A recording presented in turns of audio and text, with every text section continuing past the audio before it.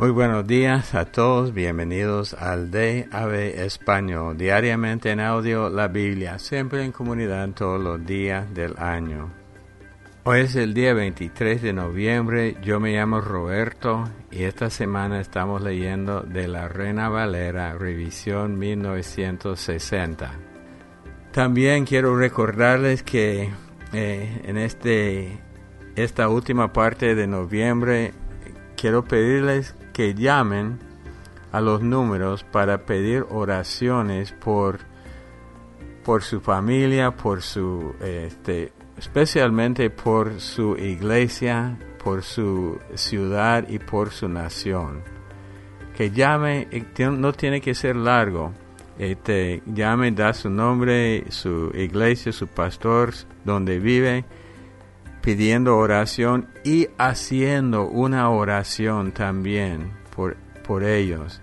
Y al orar usted por su pastor, por su iglesia, por su nación, vamos a estar orando de acuerdo con usted.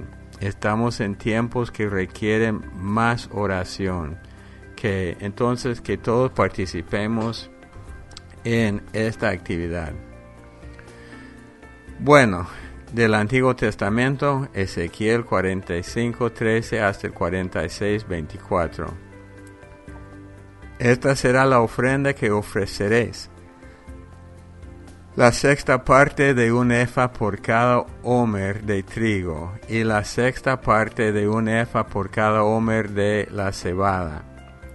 La ordenanza para el aceite será que ofreceréis un bato de aceite, que es la 10ª parte de un coro. 10 batos harán un homer, porque 10 batos son un homer.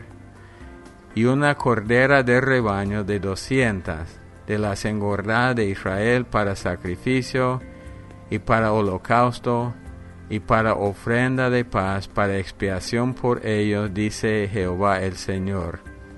Todo el pueblo de la tierra estará obligado a dar esta ofrenda para el príncipe de Israel, mas al príncipe corresponderá el dar el holocausto y el sacrificio y la libación en las fiestas solemnes, en las lunas nuevas, en los días de reposo y en toda la fiesta de la casa de Israel. Él dispondrá la expiación, la ofrenda, el holocausto y las ofrendas de paz para hacer expiación por la casa de Israel. Así ha dicho Jehová el Señor: el mes primero, el día primero del mes, tomarás de la vaca un becerro sin defecto, y purificarás el santuario. Y el sacerdote tomará de la sangre de la expiación, y pondrá sobre los postes de la casa, y sobre los 4 ángulos del descanso del altar, y sobre los postes de las puertas del atrio interior.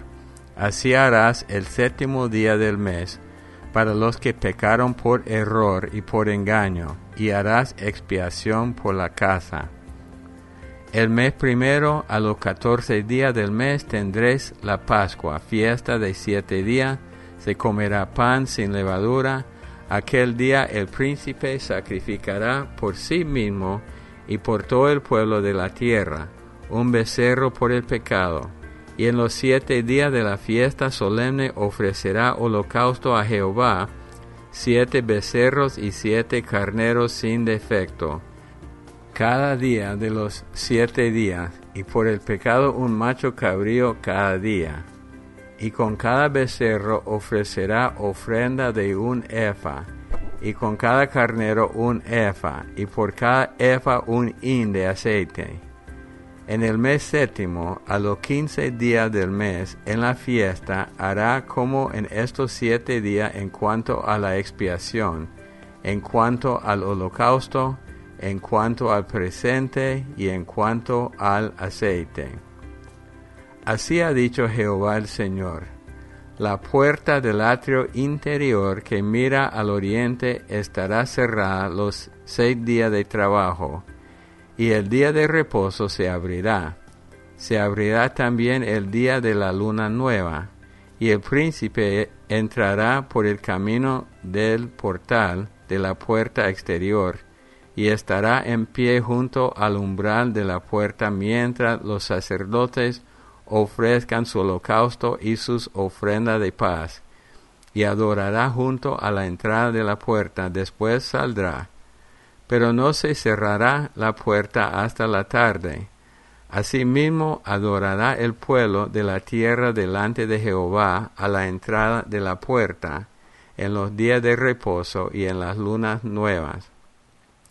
El holocausto que el príncipe ofrecerá a Jehová en el día de reposo será 6 corderos sin defecto, y un carnero sin tacha, y por ofrenda un efa con cada carnero, y con cada cordero una ofrenda conforme a sus posibilidades, y un hin de aceite con el efa.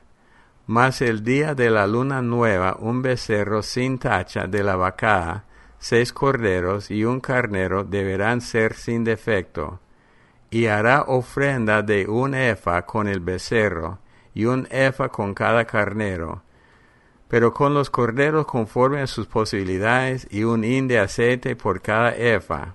Y cuando el príncipe entrare, entrará por el camino del portal de la puerta, y por el mismo camino saldrá. Mas cuando el pueblo de la tierra entrare delante de Jehová, en las fiestas, el que entrare por la puerta del norte saldrá por la puerta del sur, y el que entrare por la puerta del sur saldrá por la puerta del norte. No volverá por la puerta por donde entró, sino que saldrá por la de enfrente de ella.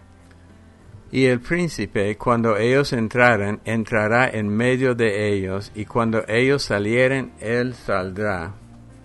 Y en las fiestas y en las asambleas solemnes será la ofrenda un efa con cada becerro, y un efa con cada carnero, y con los corderos conforme a sus posibilidades, y un hin de aceite con cada efa. Mas cuando el príncipe libremente hiciere holocausto u ofrenda de paz a Jehová, le abrirán la puerta que mira al oriente, y hará su holocausto y sus ofrendas de paz, como hace en el día de reposo. Después saldrá y cerrarán la puerta después que saliere. Y ofrecerás en sacrificio a Jehová cada día en holocausto un cordero de 1 año sin defecto. Cada mañana lo sacrificarás. Y con él harás todas las mañanas ofrenda de la 6ª parte de un efa, y la 3ª parte de un hin de aceite para mezclar con la flor de harina. Ofrenda para Jehová continuamente por estatuto perpetuo. Ofrecerán pues el cordero y la ofrenda y el aceite todas las mañanas en holocausto continuo. Así ha dicho Jehová el Señor: si el príncipe diere parte de su heredad a sus hijos, será de ellos. Posesión de ellos será por herencia. Mas si de su heredad diere parte a alguno de sus siervos, será de él hasta el año del jubileo, y volverá al príncipe, mas su herencia será de sus hijos. Y el príncipe no tomará nada de la herencia del pueblo, para no defraudarlos de su posesión. De lo que él posee dará herencia a sus hijos, a fin de que ninguno de mi pueblo sea echado de su posesión. Me trajo después por la entrada que estaba hacia la puerta a las cámaras santas de los sacerdotes, las cuales miraban al norte, y vi que había allí un lugar en el fondo del lado de occidente. Y me dijo: este es el lugar donde los sacerdotes cocerán la ofrenda por el pecado y la expiación. Allí cocerán la ofrenda, pero no sacarla al atrio exterior, santificando así al pueblo. Y luego me sacó al atrio exterior y me llevó por los 4 rincones del atrio, y en cada rincón había un patio. En los 4 rincones del atrio había patios cercados, de 40 codos de longitud y 30 de ancho. Una misma medida tenían los 4. Y había una pared alrededor de ellos, alrededor de los cuatro, y abajo fogones alrededor de las paredes. Y me dijo, estas son las cocinas, donde los servidores de la casa cocerán la ofrenda del pueblo.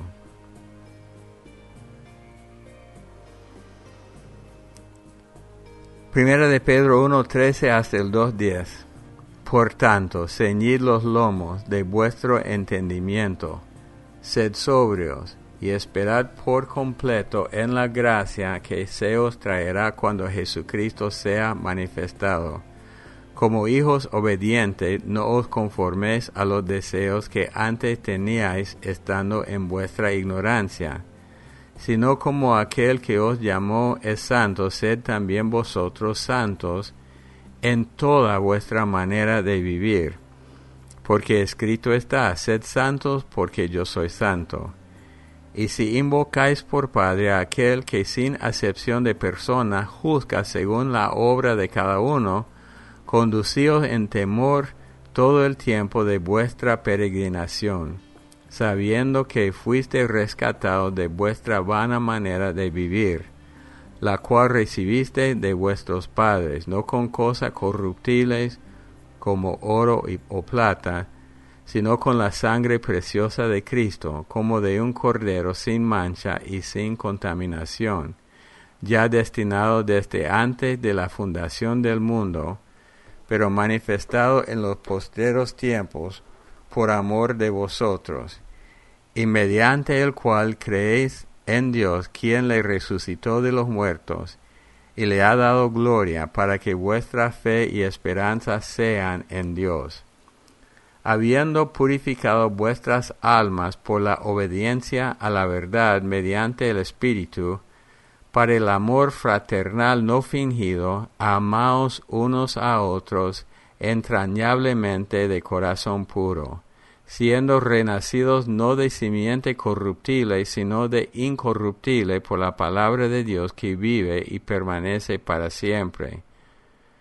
Porque toda carne es como hierba, y toda la gloria del hombre como flor de la hierba. La hierba se seca, y la flor se cae, mas la palabra del Señor permanece para siempre. Y esta es la palabra que por el Evangelio os ha sido anunciada.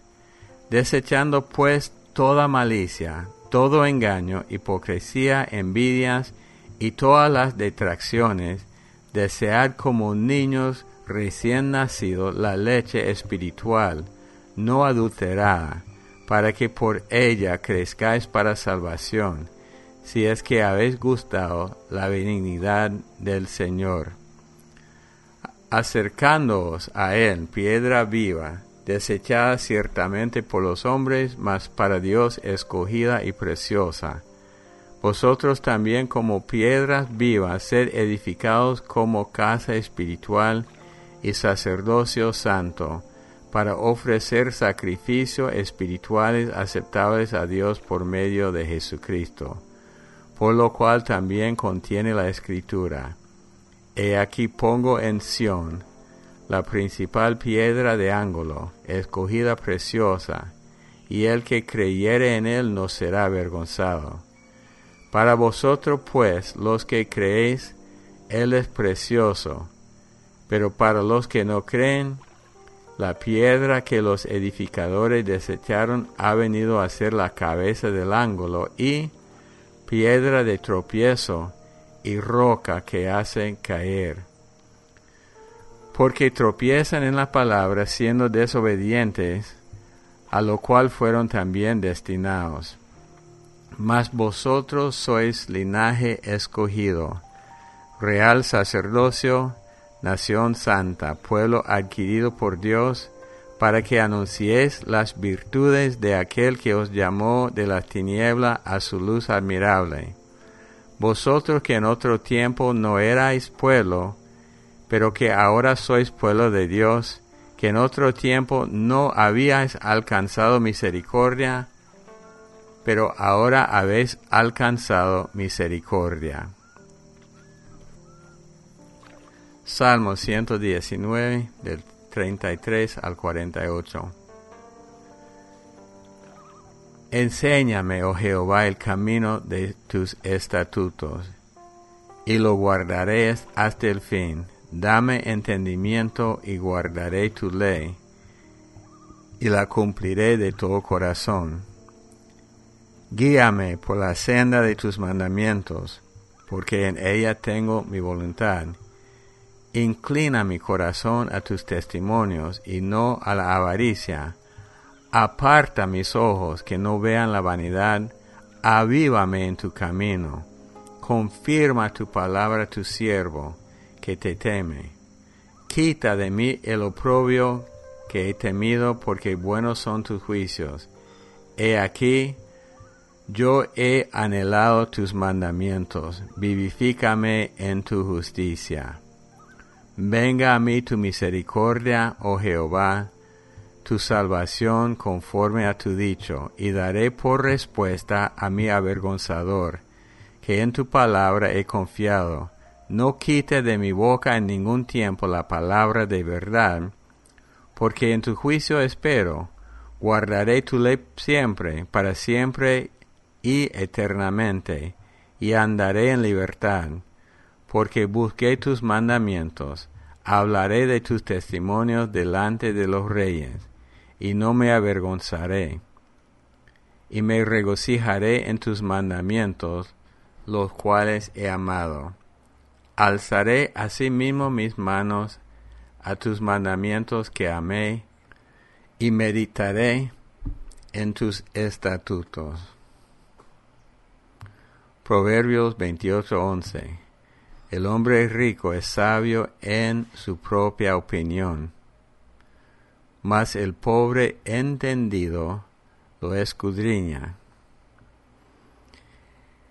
En Salmo 119, muchas veces he leído este salmo pensando, bueno, son cosas que son imposibles, son declaraciones buenas, que la palabra es lámpara a mis pies, y varias cosas que veo en Salmo 119, pero en la primera parte de la lectura hoy, uno puede ver la oración a Dios para pidiendo la ayuda solo con los verbos que ocupa. Por ejemplo, comenzando 33, dice, enséñame, oh Jehová, el camino. Es una oración. Dame entendimiento y guardaré tu ley. O sea, no puedo guardar la ley sin que Dios me dé entendimiento.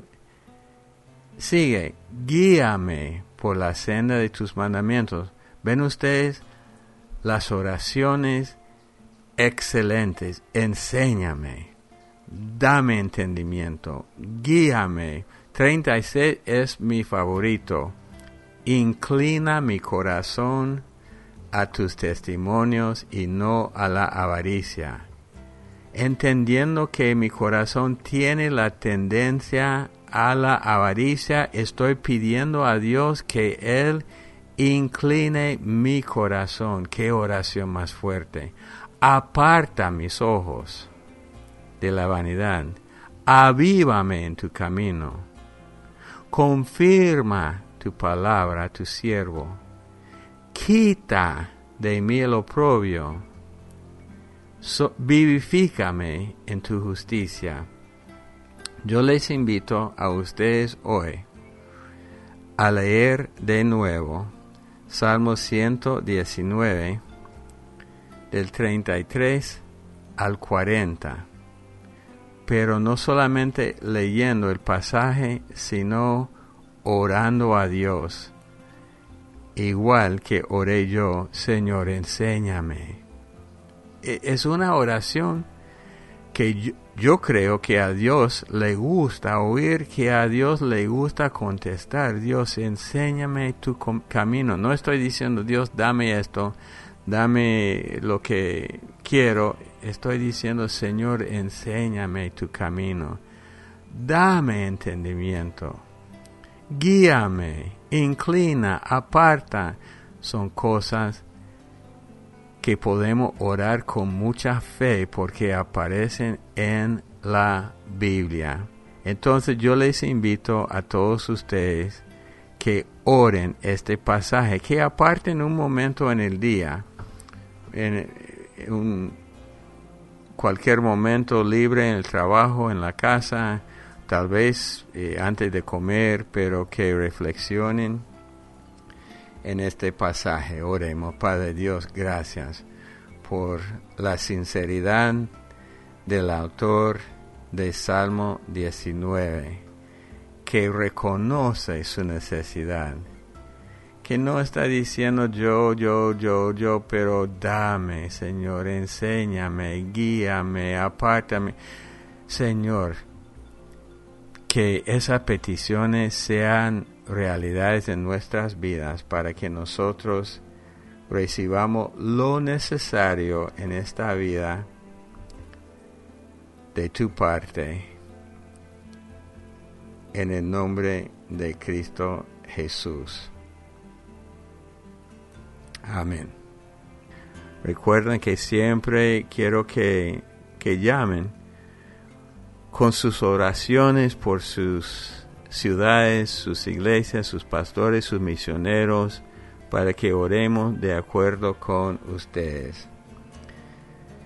Los amamos mucho, que Dios los bendiga y hasta el día de mañana.